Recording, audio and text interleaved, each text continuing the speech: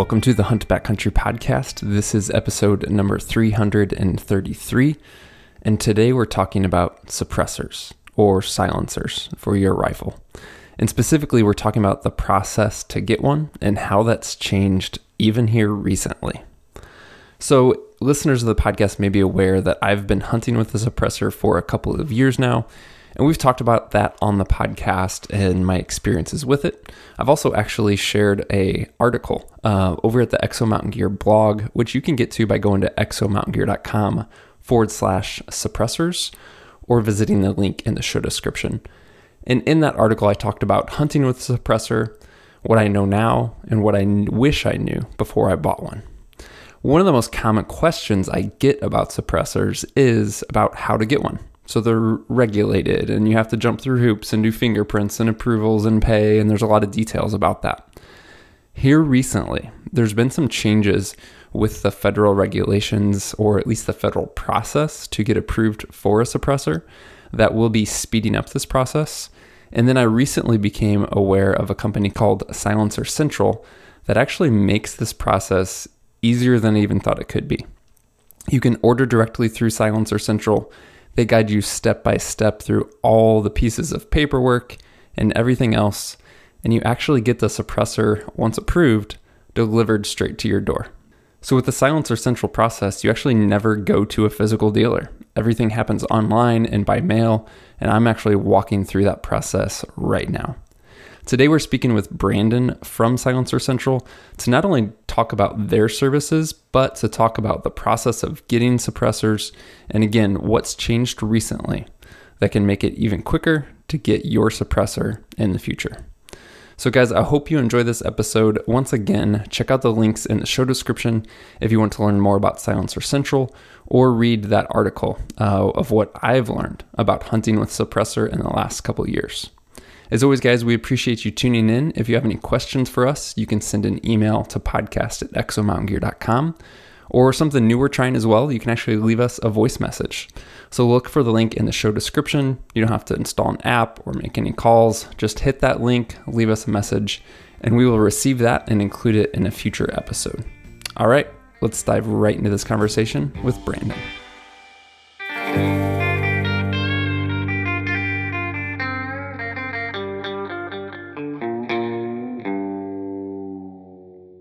Brandon, welcome to the Hunt Backcountry podcast. I'm excited to chat with you today.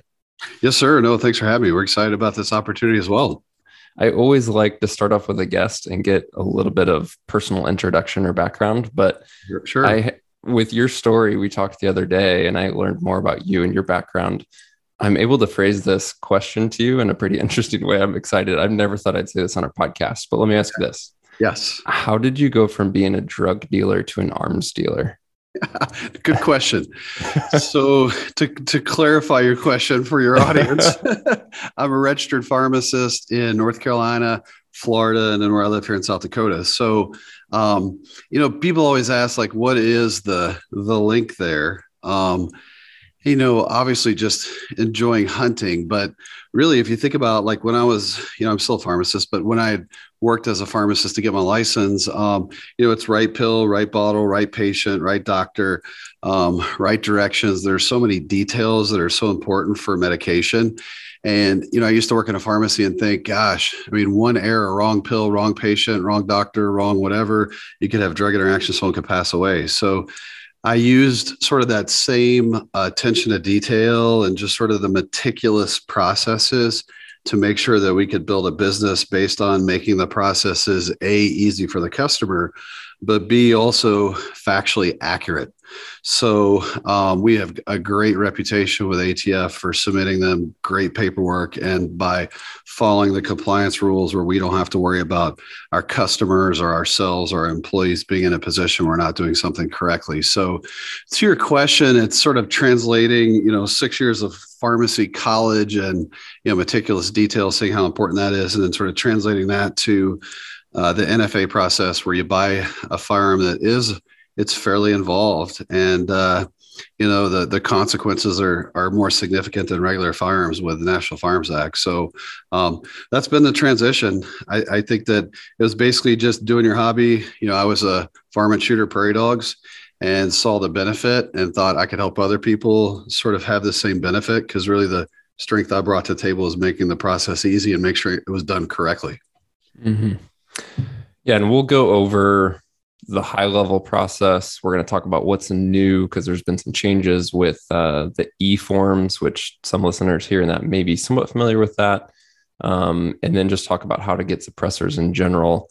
I put something out on Instagram to see kind of what questions listeners of the podcast had. And one guy put it a really good way, and we'll get to this question, but he said, can you just share a high level overview on the process of buying a suppressor? And then he specifically said, talk to me like I'm an 8-year-old, Yeah, because it no, is one totally. of those things where Yeah. I think people, they hear some lingo and jargon, but like they just don't understand the basics. So we'll get to that. But just to back up a little bit, you said you were a prairie dog shooter, kind of from your own experience, you wanted a suppressor for all that shooting. And then you realized what a pain it was really to get it, the wait time involved, and all that. So I'm assuming that that's what led you to Silencer Central and like starting a company is just, I think there's a better way to do this. Yeah, no, totally, 100%. I got frustrated with the process, and I think the process is, probably similar for a lot of people. And, it's not a knock on local dealers. It's just local gun shops are sort of in the business of, me being a pharmacist, I would say kind of treat them and street them. So, you pick out your firearm, you have a background check, you leave with the firearm. So it's a single transaction, and you're gone. Of course, I'm oversimplifying it, but then with a suppressor that can take several months to acquire and also involves a whole lot more detail they have to acquire, there's a whole lot of back and forth. And I find that most local gun stores are just not built for that back and forth. Like they don't have a nice file drawer that they keep your information in, so that if you come back in and you're visiting, they're just not set up for that back and forth. And to me, that's what was missing, because my experience was probably similar to what other people have seen. The local gun store typically has one person, that's their expertise, they're the point of contact. But the gun store, when they're open, that person's not always there. So it just created an additional obstacle if I showed up and the person who's my point of contact's not there and no one else can help me. So it just hurt from a continuity perspective. But no, you're right. The first one I bought was, I loved it. I was like, man, this is a game changer. I went from, taking a few hundred rounds out to shoot prairie dogs to like running out of ammo the first time because I got so many more shots in. Just a huge game changer. But the first suppressor I bought, I went cheap because I honestly couldn't find anyone that had ever used one. I could not find what I would call like a case study or a test or a YouTube video. I mean, this is like 2004-ish. So I kind of went super cheap just to see if it was going to work, kind of on a whim. And the first one I bought, to be honest, was way too heavy. I mean, you would think if you're shooting from a prairie dog bench, you wouldn't care about weight, but as soon as you put that sling on and you're trying to carry your 223 across the prairie to your truck, and you're like, wow, I feel like I have a seesaw on my back. It's just like leaning back, and I was like, we can do better. So the second one I bought, it was lighter because it was shorter, but then it was just too loud. So, I'm on my third purchase now going, okay, the process I'm currently going through is frustrating and it's aggravating me. And I think I might want to buy a lot of these. So I'm going to do it myself. And then the sales pitch to the wife was that her brothers are into guns and that I could help her brothers get silencers. So she bought that. She bought that. I'm doing it for your family, honey. Exactly. And, I will say that it did help that my wife, she's a pharmacist, but so is her parents, but her parents own a pharmacy and they have a federal farms license in there. So I knew that, it's going to be hard for her to kind of be anti-gun with pharmacy if her dad, has had it for, 65 years or whatever. So it wasn't necessarily a hard sell. But no, and then the first gun show I worked, gosh, I had a heck of a time getting a table. But the honest truth is there was more people interested at my booth, and my booth consisted of, part of a table, say 25% of a 6-foot table. And I just had some black felt down, and I had 2 U silencers that I already had approved, and I had a business card, and that was it. But I had a huge crowd. So I could tell that, especially for the coyote hunters in the Dakotas, that's that message of, if you call 3 coyotes in, how many of those 3 do you want to shoot? And the answer is usually 4. So it's like, all right, we can help you with that, with getting you a suppressor. Yeah, that's cool. Before we talk about the process, let's maybe touch on why, I don't say why suppressors are regulated, but it's so funny because it's backwards if you look at a lot of the rest of the world. So, and take countries like South Africa, New Zealand, something like that. It's extremely, extremely difficult to get a firearm, but then suppressors are actually easy to get, and in some Yeah. places almost mandated to Yes. use. And then Yes. here you flip that. It's like it's really easy to go to a Sportsman's Warehouse and buy a rifle, but now getting a suppressor for that is difficult, expensive, and then people somehow think you're crazy for wanting one.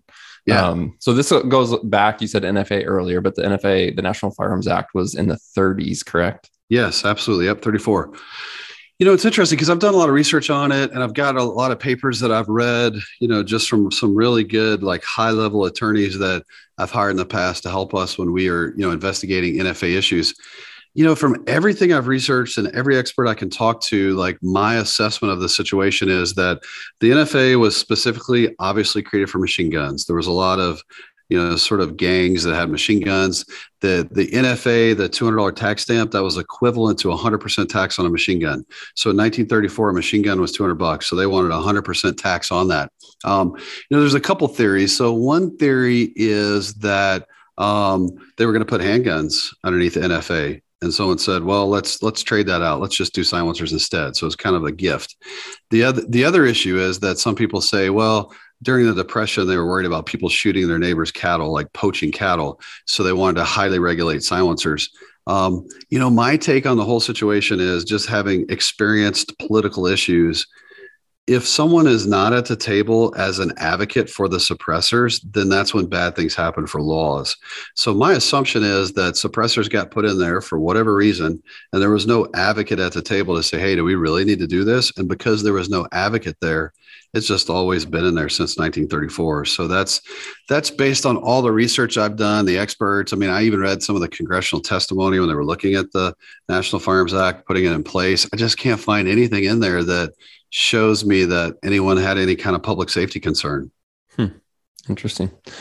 So yeah, let's back up to that question on the high level overview of the process of buying a suppressor, the 8-year-old version for guys who Yeah. are brand Okay. new. No, I like that. Yeah, and then we'll transition both into talking about how you guys at Silencer Central do things a little bit differently, and then again some of what's changed here recently with the e-forms. But yeah, just start with like super basics, high level. I want a suppressor. What does that look like? Yeah, good question. So honestly, the best analogy I've come up with, and remember, I've been telling this story for 17 years at gun shows, so I have it polished down a little bit, hopefully. But the best analogy I've come up with, it's like buying a truck. And almost everything with buying a truck is exactly the same as buying a suppressor, with the exception of if you buy a truck, you typically can leave the lot with your truck, whereas with a suppressor, you can't. But in my mind, everything else holds true. So think of the silencer as a serialized item that the ATF has in. It's been titled to me. So just like the truck, the VIN number is titled to the dealer. Same thing here. The silencer is titled to me. So that serial number is in our business name. The feds have it underneath my EIN, which is, of course, kind of like the business's social security number. So the silencer is titled to me. And the entire process is basically me asking ATF to retitle the ownership of the silencer from me, the dealer, to you. So just the same as if you were to buy a truck and the dealership says, hey, we want to retitle this from us, the dealer, to the customer.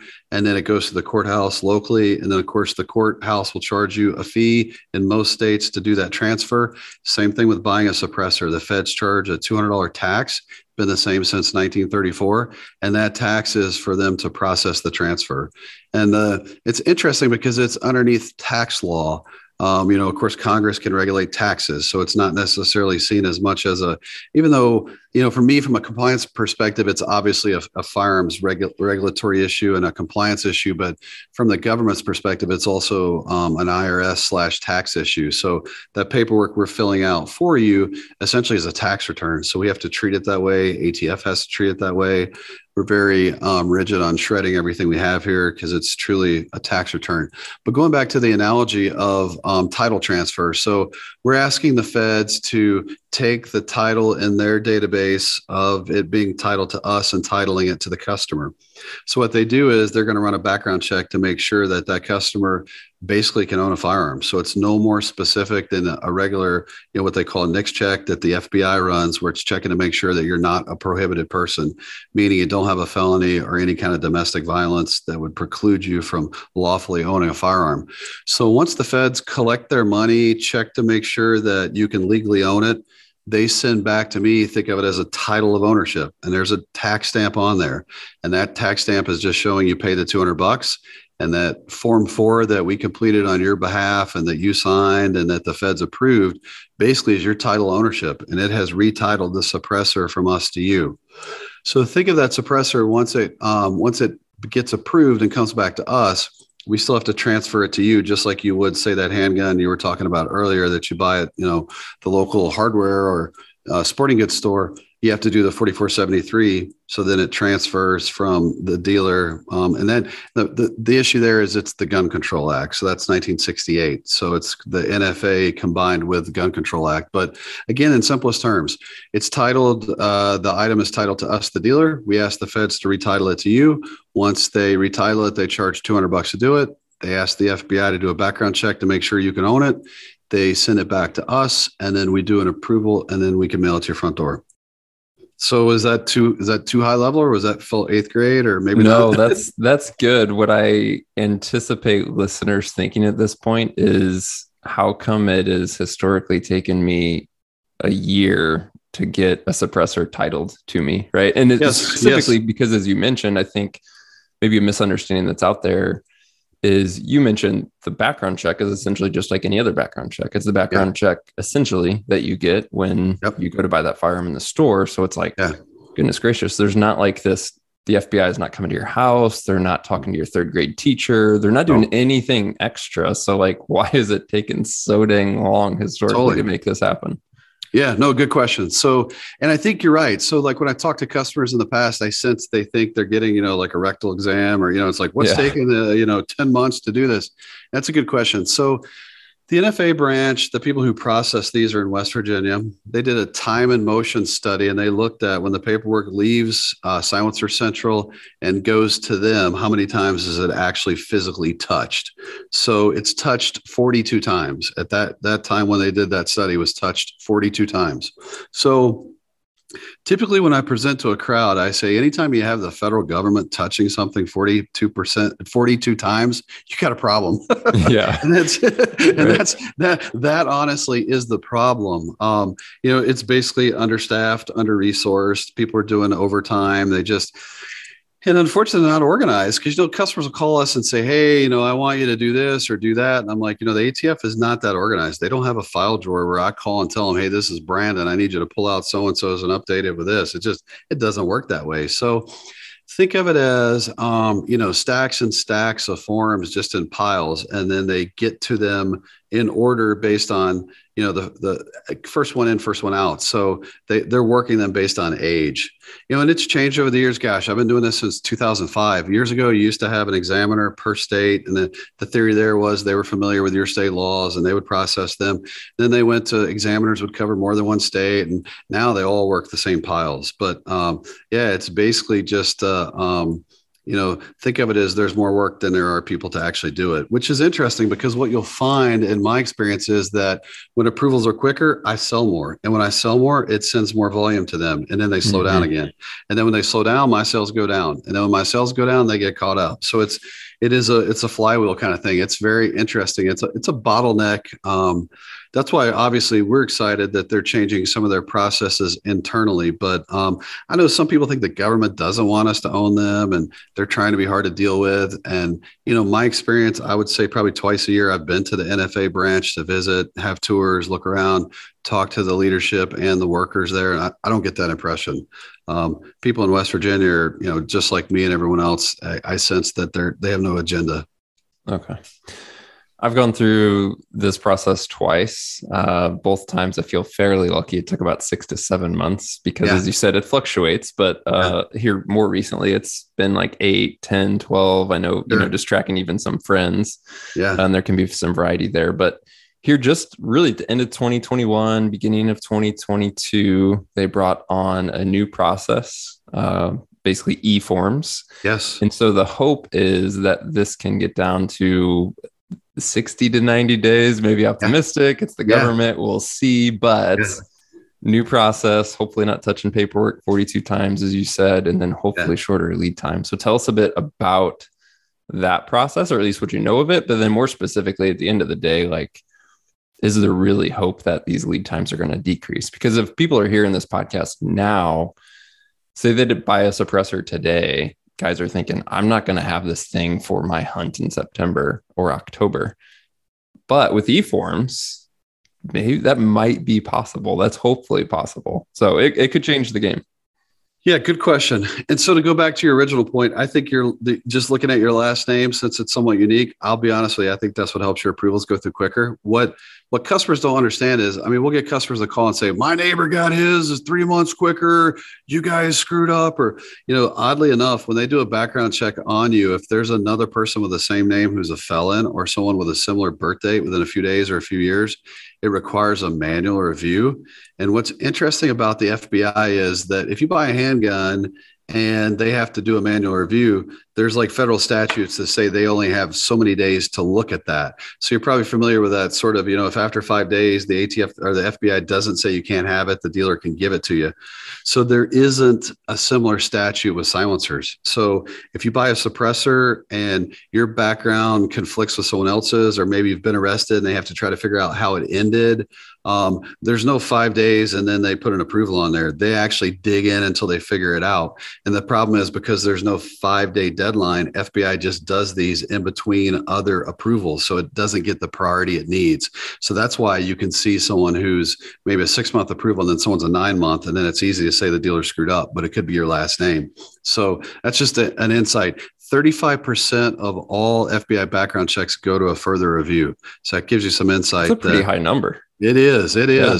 And what's interesting to me is most people don't know if they go to a further review, because it might go manually over to an FBI person who looks at it and they go, okay, no, these aren't the same people, and boom, you got approved. So you would not even probably know that you've are always getting delayed. That's why I'm a big proponent of the state laws where you use your concealed carry and there's no background check, just to force the dealer to say, hey, federal law doesn't require you to do a background check. Put my concealed carry active number in here, check that box, no background check is done, and let's move forward.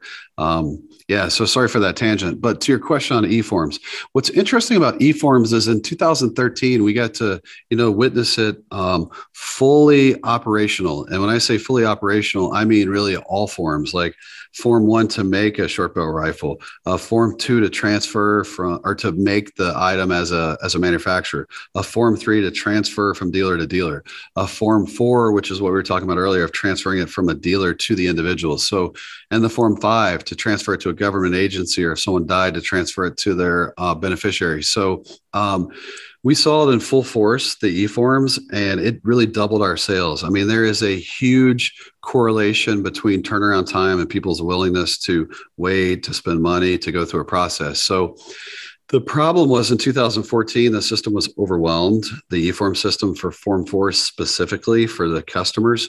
It was almost this self-fulfilling prophecy that once they made it easier to approve them, more people started buying them, and it just overwhelmed the system, and it basically crashed. And they also had some insight that Obama was going to do an executive order that was going to change the way trusts were looked at from the NFA process, which would make their current system inoperative and it wouldn't work. So they basically pulled it offline. So from 2014 until today, until the December 23rd of 2021, Form 4s had been offline digitally. So they've been working on trying to rebuild that. A lot of people heard about the Hearing Protection Act. We were obviously thinking that would obviously be a positive for us if that went through, where they're deregulated. But what we did is we worked with our elected official. We're fortunate to have, Senator John Thune. He's number 2 in the Senate as far as seniority on the Republican side. Leads the Commerce Committee. We worked with him to go to the ATF and actually figure out how much money they needed so that they could build a better eForm system. And I know that at one point Trump ended up putting it into the budget, and the ATF got more money to build the system they have now. So it did go live in December of last year, late December. Feedback on how it's working. So initially, like any government launch, it was a little buggy.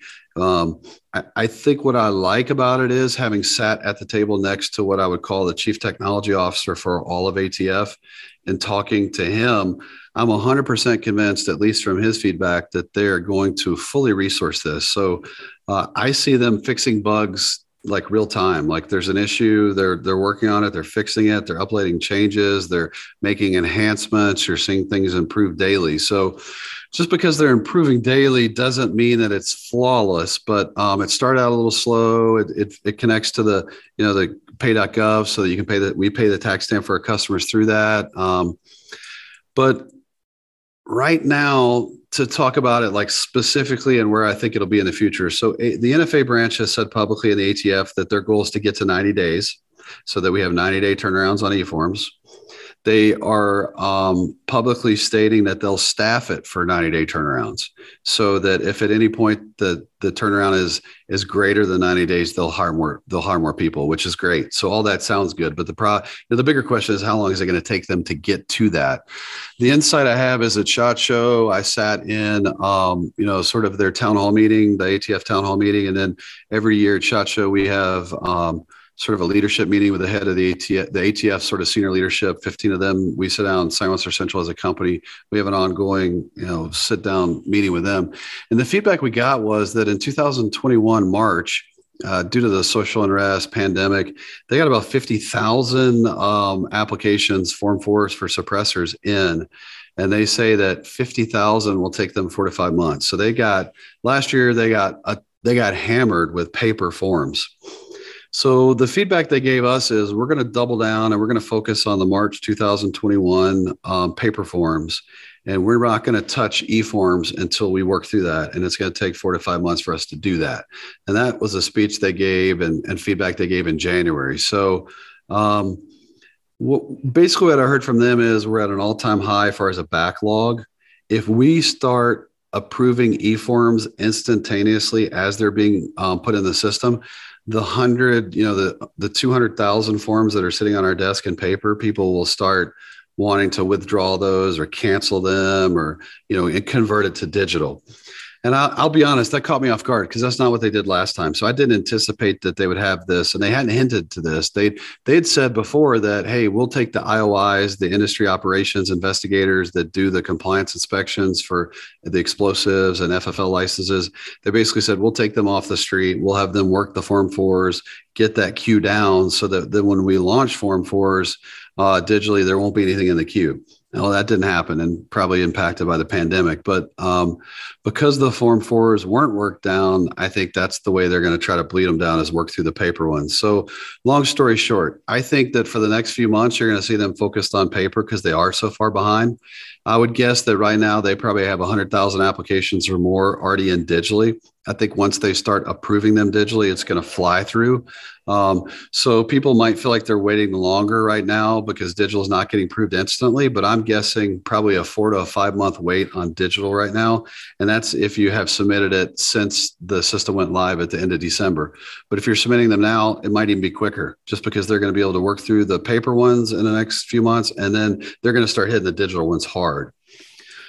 So the question is, do I think it's going to speed it up? Absolutely, 100%. Everyone in the industry does too. I mean, we're stocking the shelves, putting more material out there for that. I'm worried a little bit about, we use a lot of titanium. You can only source titanium out of China or Russia, just the events in Ukraine, making us sort of rethink. Most of our titanium comes from China because that's the biggest supplier. But, we do get some from Russia and the conflict there, how that could impact it just because of the increased demand. But, we definitely think it's going to skyrocket demand. I think that, to your point, a lot of hunters are getting into it that in the past maybe haven't been in it. And just because their friends are, and then they see the major benefit of hunting suppressed, they're going to want to get into that game because their buddy is. So I only see it improving, but is it going to improve instantly? No. I feel like the ATF's committed to it. I feel like they're putting the resources behind it. I feel like that they don't like the congressional oversight. We actually have Senator Thune coming to visit our office tomorrow. And, we had Secret Service and Federal Capitol Police here yesterday, just sort of scouting us out. It's kind of interesting because, we're a 50,000 square foot building full of guns. So it's kind of, thinking through. But the worst thing, and I don't know if I would have known this and if I hadn't been in the industry so long, but ATF does not like a call from a U.S. Senator or U.S. Congressman saying, hey, I have a very rich constituent here that owns several businesses that's contributing to my society, and they're having to wait a year to get a muffler for their rifle. Walk me through what the hell's going on up in West Virginia. That's the call they don't want. So they hate congressional inquiries. which I use to my benefit. If they aren't answering questions I want quick enough, or if they're not answering the way I want, I get Senator Thun's office to help. But they don't like all that scrutiny. So there is an incentive for them to try to find a way to approve these quicker. And I think they feel like they have found that. I feel like they've convinced me they're all in on making sure it works. I feel like they're all in on scaling it. I know they have the budget money because just our U.S. Senator Thune working with the Trump administration and the National Shooting Sports Foundation to get that money in the budget. I know the money's there. So I think it changes the industry. I mean, like I said, I don't feel like I had as big of a megaphone back in 2013 and 14 because I was just working gun shows and sportsman shows. So the people I could talk to there, I was doubling my sales when I talked about e-forms. But now that we have a bigger audience and more interest, and there's 3 million silencers already on the market that are out there in the population, I think as more and more people hear about e-forms, it's going to get them interested in how do I do that? How do I get into that game? How do I take advantage of this new process? Yeah. So I want to step back to the process and then talk a little bit about what you guys do, because it's different than going to your local dealer or other ways to acquire a suppressor, which I've done in the past. I mentioned, right. I've never thought about your analogy of buying a truck, so I'm going to try and riff on that a little bit. No, please do. Yeah, no, I love it. But I've never thought about it, so this is rough. So all right, let me equate buying a suppressor to buying a truck in my previous experience, right? Like you have to go do some shopping, you have to go to dealers, you have to find the right model and then make a deal, and then you buy it. And then you still have to go to the DMV and, deal with the title paperwork, and then also make sure you have all your paperwork. And maybe if you don't have something on hand, you have to go to the county and get, like, in my case, a personal property tax receipt. Like there's just a lot of manual work on my end, and like physical trips here and physical trips there. And at the end of the day, at some point, I get a title in the mail that says, yes, this truck is mine. Right. And as you said, the whole difference is, for a truck, the whole time I've been driving my new truck, I just don't have the title in the mail. Yeah. Take that same idea and go, I'm now going to order a truck online, and the complete purchase happens online. All the paperwork happens online, and I get both a truck and the title delivered to my door without ever visiting a dealer, without me going to the DMV, without me going to the courthouse, without me doing anything. I just bought online and boom, a truck showed up titled to me and I'm done.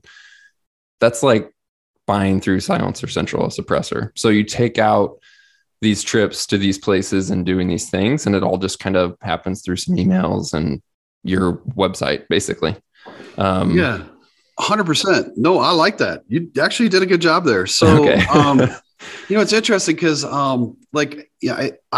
would say I didn't come from like the gun world, and I would say like I'm not like a mega hunter who's hunted all my life.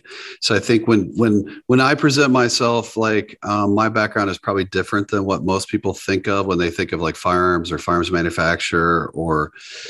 So, when I sit in front of a crowd and I talk about this, I could tell 100% of the people in the room are skeptical. I got invited to like this conference where there was 75 outdoor writers that, would write for a lot of the bigger magazines out there.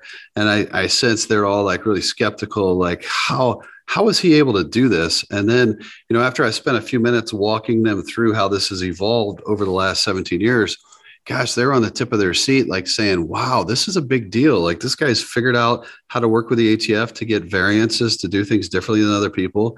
This guy has taken the federal law the way it's written now and created a business model around it instead of trying to find ways to fight it or change it. They're like, wow, this is super cool. But no, I love your analogy, because essentially that's what happens. And, we started out as what I would call a regional company. I started in South Dakota. I worked every show I could find in South Dakota. I would start working shows that were close to North Dakota, and North Dakota customers would come over and I couldn't sell to them because I wasn't licensed in North Dakota. So then I said, let's get a license in North Dakota. And then that's when I had to really do my due diligence to figure out how do you manage two locations, because it is significantly different than managing one location. But the reality to the Silencer Central sort of business model is we have 42 locations in every state where suppressors are legal. And those are federal firearms licenses, physical locations. we have our SOT, which is the license needed to sell suppressors. So basically, we're able to make all that work because we have a physical location in every state. But you're right. We have taken the entire process and converted it into a 100% digital process, which I find played really well during the pandemic. And the problem with the pandemic was my sheriff's office is closed down. I'm not going to be able to get my fingerprints done. I don't think I'm going to be able to make a purchase. What do I do? Sir, we can send you the fingerprint cards and ink, and we can show you a video on how you do your own fingerprints, and you submit them to us. We scan them in digitally, and then we'll upload them to the ATF for the e-forms. So it seems like almost every sort of concern that the customer come up with, we've spent the last 17 years trying to fix. One concern is people don't want to have to pay for a suppressor 100% upfront and then wait a year to get it. I'd say that's a huge obstacle. Just even if you have the money mentally, it's a hard sell to the wife too. It's like when you come home with a $500 Yeti cooler. It's like, what were you thinking? Did you really need a $500 cooler? And this is even worse. I spent over $500 and I don't get it for a year. That's a tough conversation with the wife. So what Silencer Central has done is we say, hey, no interest, no fees. We're going to let you pay while you wait. And that's one reason why we heard e-forms was coming. We said, hey, 4 payments. The first payment you make is a fourth, and then each one until it's approved. And then once it's approved, you're paid off. We mail it to your front door. So that's a big one. And then the digital part, we've done a good job working with the federal regulators. Just from a business perspective, I would feel uncomfortable trying to scale a business if I wasn't 100% convinced that our federal regulators were on board with what we're doing and how we do it and how we process it. It's 100% owned by me, but still, I don't want to be in a situation where my employees are afraid they're doing something wrong, or that our customers are afraid that, gosh, they didn't do it right. Now it's going to get, rug pulled out from underneath me. So we've done a great job creating a lot of transparency with the ATF. And honestly, we sit down with them 2 to 3 times a year and just kind of open our books and say, hey, here's what we're doing. Are you okay with this process? And the hard part about doing that is you're going to hear, we don't like that process, and then you got to change it. And typically when you change it, it's more expensive, but it gives me comfort in knowing that we're doing what they want and there's no surprises. I'm not going to get a knock at the door one day that says, hey, we never told you could do that. It's like, no, we documented this meeting. We wrote up a process and you guys approved it. So as good of a relationship as you can have with a federal regulatory body is, I feel like, what we have. And it's just based on transparency, open communication, and hey, here's how we're doing it. We're not trying to hide anything. Are we doing it correctly? But everything we can do digitally. We can send you the paperwork digitally to do it. We can upload it to the e-forms. We can, the final 4473 that you do before we actually mail it to your front door, you do digitally. So our entire process, to your point, is 100% digital, which just makes it easier. You don't have to worry if it's, printed out and sitting on your desk somewhere. The only thing we have to get back really from you physically are your fingerprints. And then once we have those and scan them in, we have those in the future on file if you need to, acquire something else. Yeah, so I'll share the start of this process for myself to get one of those suppressors through Silencer Central. So I've essentially had a call with you guys to not only get some basic information, but to even talk about what suppressor I want to order. And then got an email shortly after that call that really outlined the entire process, which was really helpful. A couple days later, I got an email asking me to take a photo, told me how to take the photo, and then just submit it online. So I did that. Here, just a few days after that, I got a request to digitally sign essentially all the paperwork, which was easy to review and sign, again, 100% online. And then just yesterday, which was only a couple days after all this, I got my fingerprint kit in the mail. As you said, watched the video, did my fingerprints last night, and that's going back into the mail today. So from a call with you guys to about a week later, I've submitted my photo, I've signed the paperwork, and now I'm sending off my fingerprints. And I think once you guys receive that, you review it to make sure that they're good prints, and then I get confirmation that they're good prints. And then from there, I'm done, right? Pretty much. Yeah, good question. So we'll submit all your paperwork to ATF and it'll be in a draft stage. And then we'll circle back with you again just to get your eyes on that before we hit submit to make sure that everything is 100% correct. Because we'll take that trust we created for you. We'll upload that. We'll upload your fingerprints. We'll upload your photo, and then we'll get your eyes on it to make sure, hey, everything's buttoned down, and then we hit submit. So yeah, there's really just one more last step. We'll issue a serial number to it as well.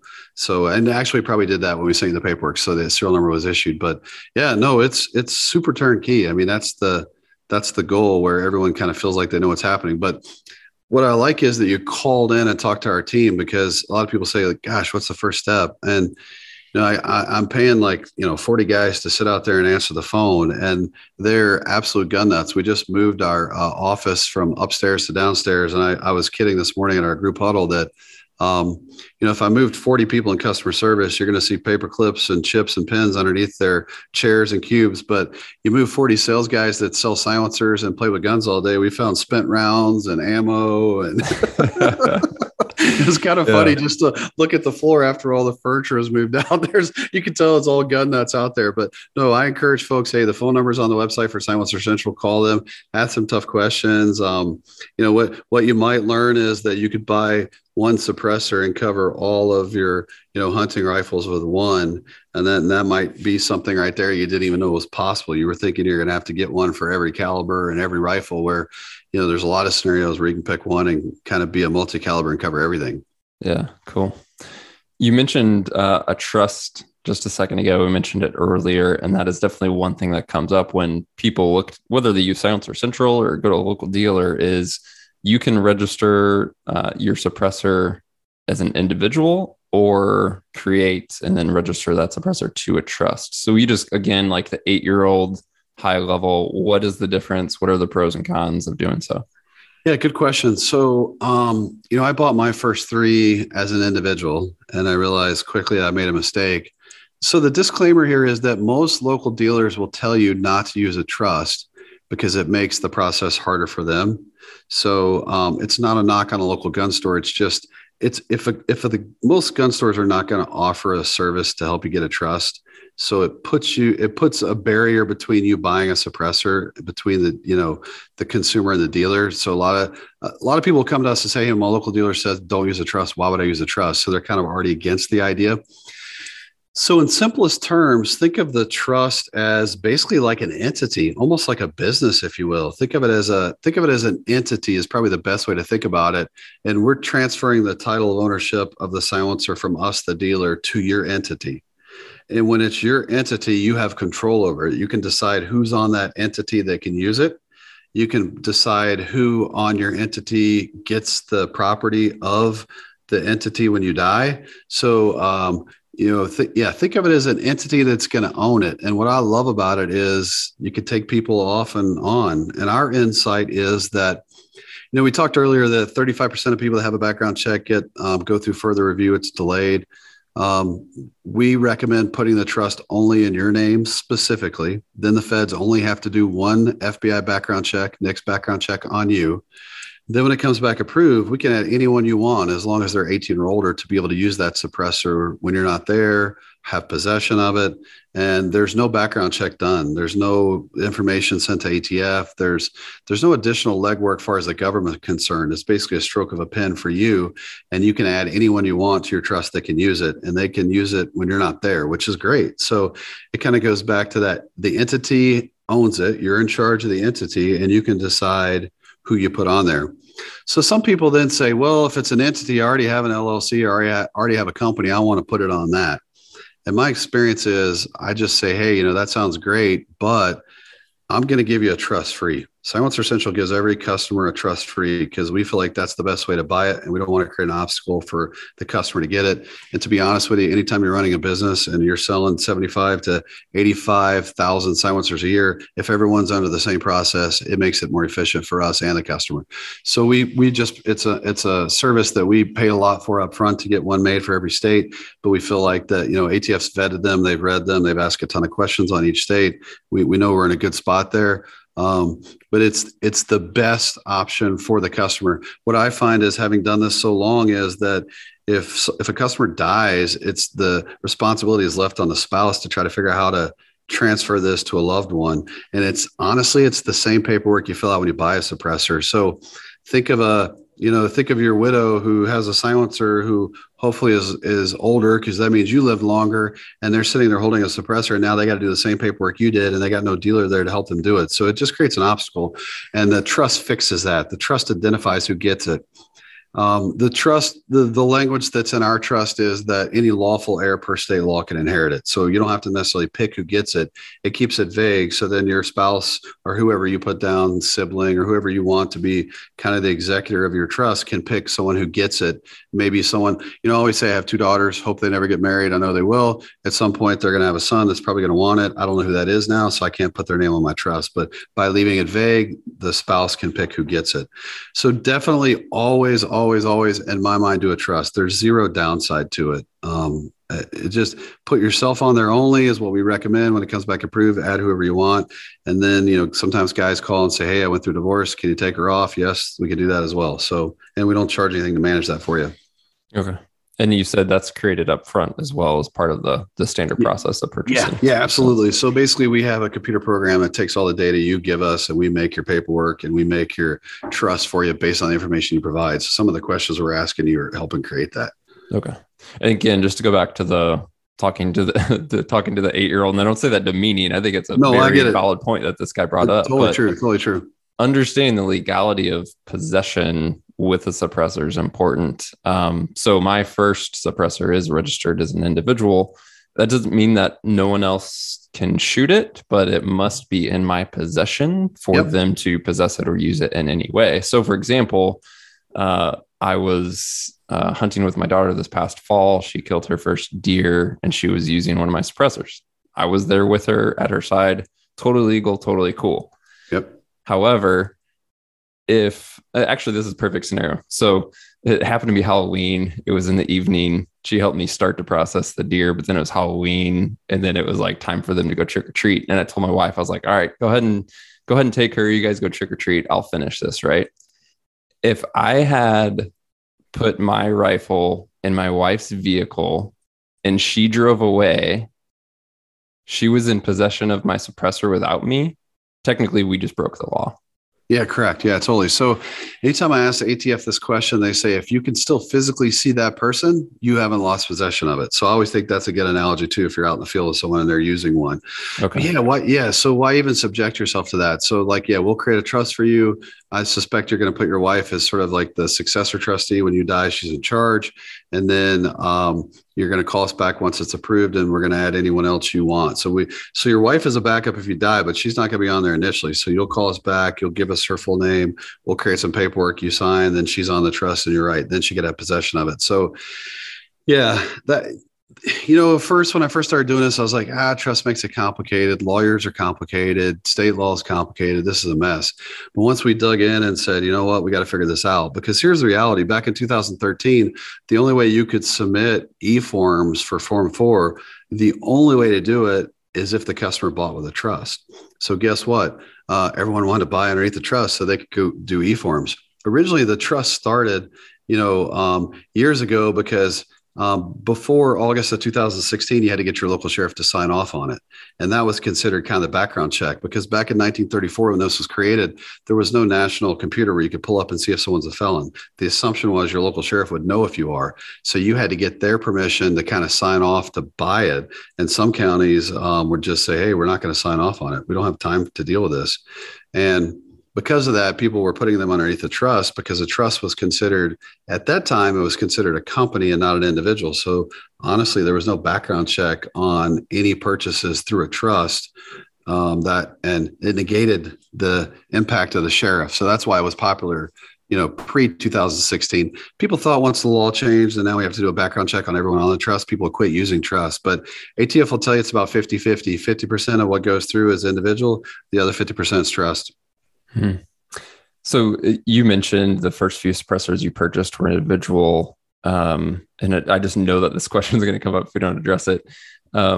You can transfer that suppressor, like one, it's even for me, that I own as an individual, into a trust, but you're essentially starting over on this process again, meaning you have to resubmit paperwork, that it has to go through a new transfer, as we talked about earlier, like basically transferring title, right? You're transferring it from yourself to the trust, which means you're going to submit all the paperwork again. You're going to pay $200 again. You're going to have a wait involved again.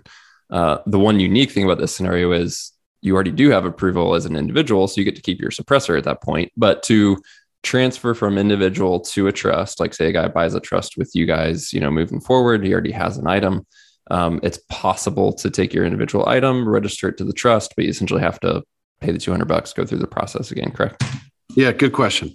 So, there's two ways to get that item into the trust. Always say that you get one free transfer as an individual, and that's when you die. So you could put in your will that it's transferred from your individual into your trust, and it would be a free tax stamp transfer. It'd be a Form 5, so it's kind of an ASIC. But a service that I'm willing to offer up that I think people find attractive, at least in my days working the show, is that if you buy a suppressor from Silencer Central, we'll give you a free trust. And if you have other silencers out there that are in your name that you want to transfer, I'll do the paperwork for you. You just got to pay the tax stamp, and we'll even let you put it on our easy pay if you want. If you want to pay for it while you're waiting for it, it's not a money thing. It's just we have to write a check to the feds for that $200. But it keeps it clean because then it's all in one entity. We'll already have your trust. We'll have your fingerprints. We'll have your photo. We'll have kind of everything we need. Only thing we ask the customer to do is send us a copy of their Form 4 because we're going to pull all the information off of that. But yeah, we do a lot of those. Guys come up the show and say, man, I wish I'd bought underneath the trust. My local dealer talked me out of it. He said I'd have to hire a lawyer. I didn't want to have to deal with it. It's a bigger asset. God, I want to do a trust now. And we say, hey, well, we'll give you one free if you buy a suppressor from us.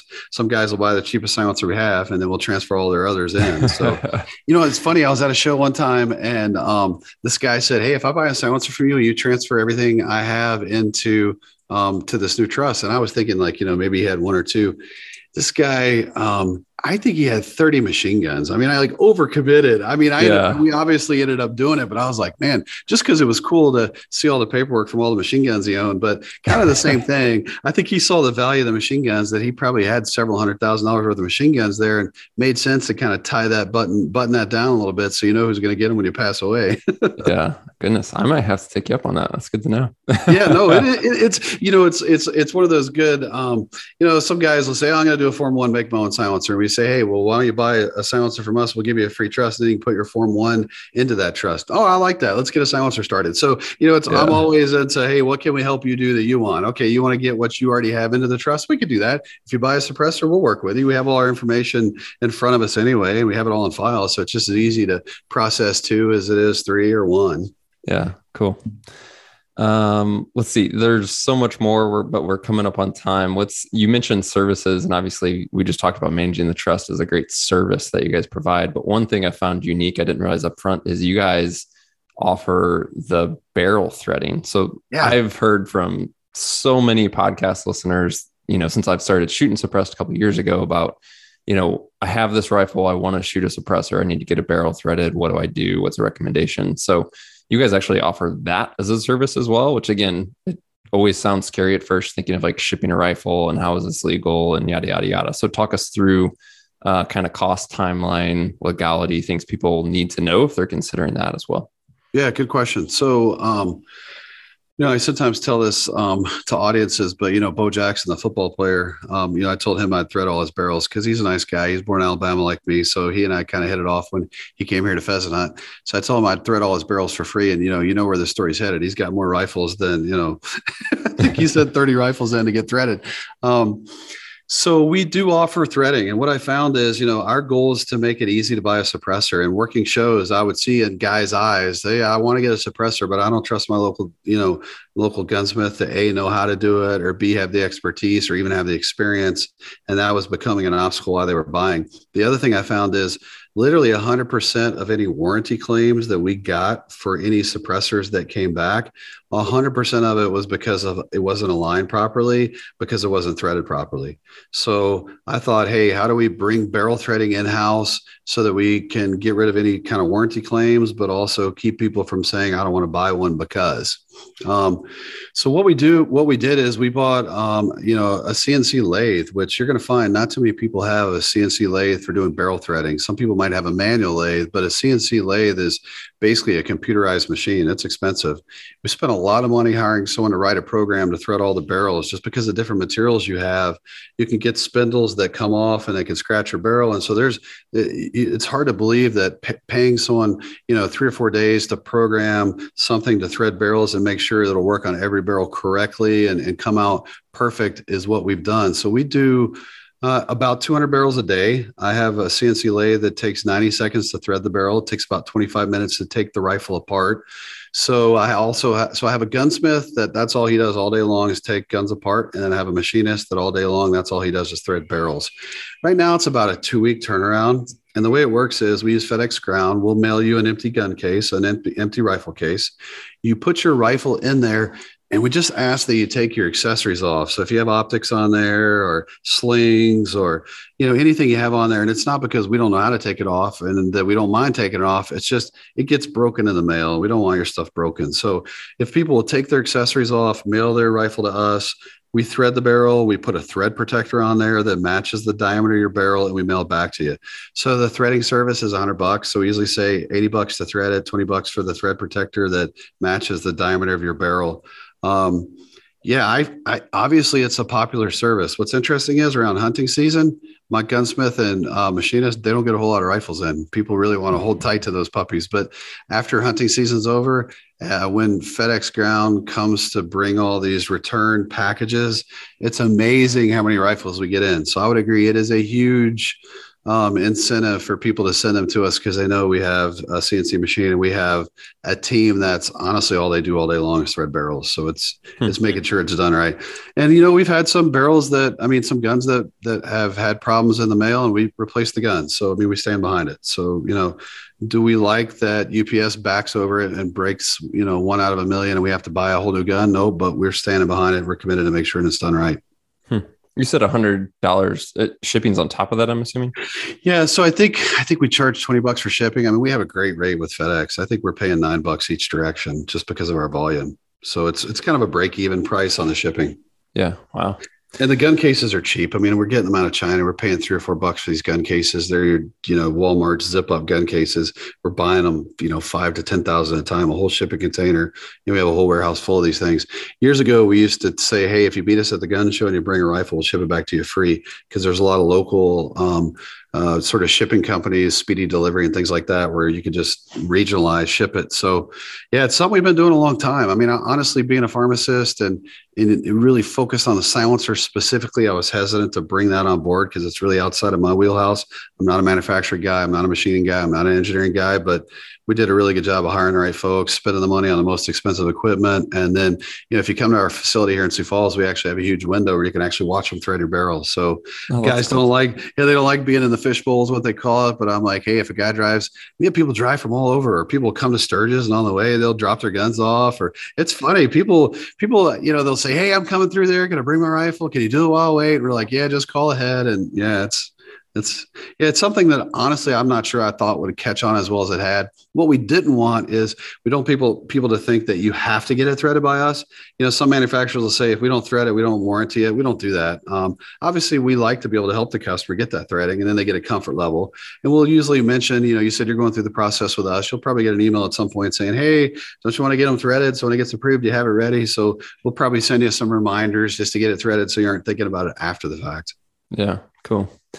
Well, we covered so much on the process, which is great. We didn't spend any time talking about suppressors. So that's all right. That means we got a follow-up, right? Yeah, that we'll have to do a follow-up. I have a Banish 30 coming, and I think it's probably the best answer to this question. One of the listener questions we got was, what is the best suppressor for hunting and multiple caliber use? And if guys are, again, new, if they go to Silencer Central, you can buy a suppressor from other manufacturers, but the Banish suppressors are essentially your line of suppressors that you guys designed and have manufactured and essentially sell direct. So again, we're roughly out of time, but teaser, tell us quick, what is the Banish? Especially I think the Banish 30 is a good option for a lot of our audience. And then what's the design intent? What went into that? Why the Banish 30? Yeah. So coming from South Dakota, and then our second location is North Dakota, 100% of our customers are hunters. 100% of people don't want a lot of weight on the end of the barrel. The Banish 30 is 100% titanium. You always want titanium. Sometimes people will argue, I've yet to see an example where you don't want it. It holds up really well. It's strong. It can handle the heat. Typically it's quieter. It'll change the tone of the blast better. So the Banish 30 is 100% titanium. It's modular, so you can make it shorter. Some guys are like, its silencer looks too long. It's 9 inches. Well, if you want it 7 inches, you can make it shorter. So think of 7 inches as hearing safe. Think of 9 inches as super quiet for hunting. It comes apart to clean. I find a lot of hunters want to get that carbon out. If there's some lead buildup for some unjacketed bullets, they want to clean that out. Banish 30 comes apart to clean, where you can, all the baffles in there are exactly the same. So it doesn't matter what order you put them in. If you're worried about too much wear on the first baffle, don't worry, because you can switch the baffle out where it's not the first baffle when you put it back together. So think of the Banish 30 as crazy quiet because it was made for hunters. Think of it as super light, 100% titanium, which is what hunters want. And think of it as, coming apart to clean, so you can look in there and make sure that you're not having any problems and you can get the carbon out and keep it super quiet. But to your point on calibers, gosh, if I'm at a show, I tell a guy it'll work on a 300 Weatherby all the way down to a 17 HMR. So there's a lot of calibers in between there, centerfire, rimfire, that you can use the Banish 30 on and be happy. My experience is once you use it, you'll typically want more. So like if you did use it on a rimfire, you'd say, I think I want to get one just for rimfire because it would be smaller. But if you want something that you could use pretty much on most hunting rifles, 300 Weatherby all the way down to a 17 HMR, the Banish 30 is definitely the way to go. Cool. Well, I'll let you go for today. You got a lot going on. We used our time, but once again, thanks for the time. We'll have to do a follow-up later. We got a lot more, not only things I wanted to cover, but a lot more questions from the listeners that came through in advance. So we'll do that. But I'm assuming the best place to go learn more is silencercentral.com, and even give you guys a call on the phone. As you said, you got a bunch of guys who are very experienced who could help. Oh yeah, for sure. Yeah. 100%. Go to silencercentral.com, look at the phone number, click it, call it. We got guys out there. That's all they do all day long. So, and like I said, we sell everything. So if you don't see something on our website, just call us. We can make it happen. Well, that's a wrap on this one, guys. Once again, there are several links in the show description that can help you out. Links to Silencer Central, an overview video on the purchasing process for suppressors, my article detailing my experience hunting with suppressors, and then once again, a link where if you want to ask us a question for the show, you can leave us a message and we will include that in a future episode. As always, guys, appreciate you tuning in. You can also reach us by email to podcast@exomountaingear.com. And if you are enjoying the show, it would help us tremendously if you share the show with a friend or leave a rating or review in your podcast app. If you haven't yet, hit that subscribe button. We'll talk to you soon.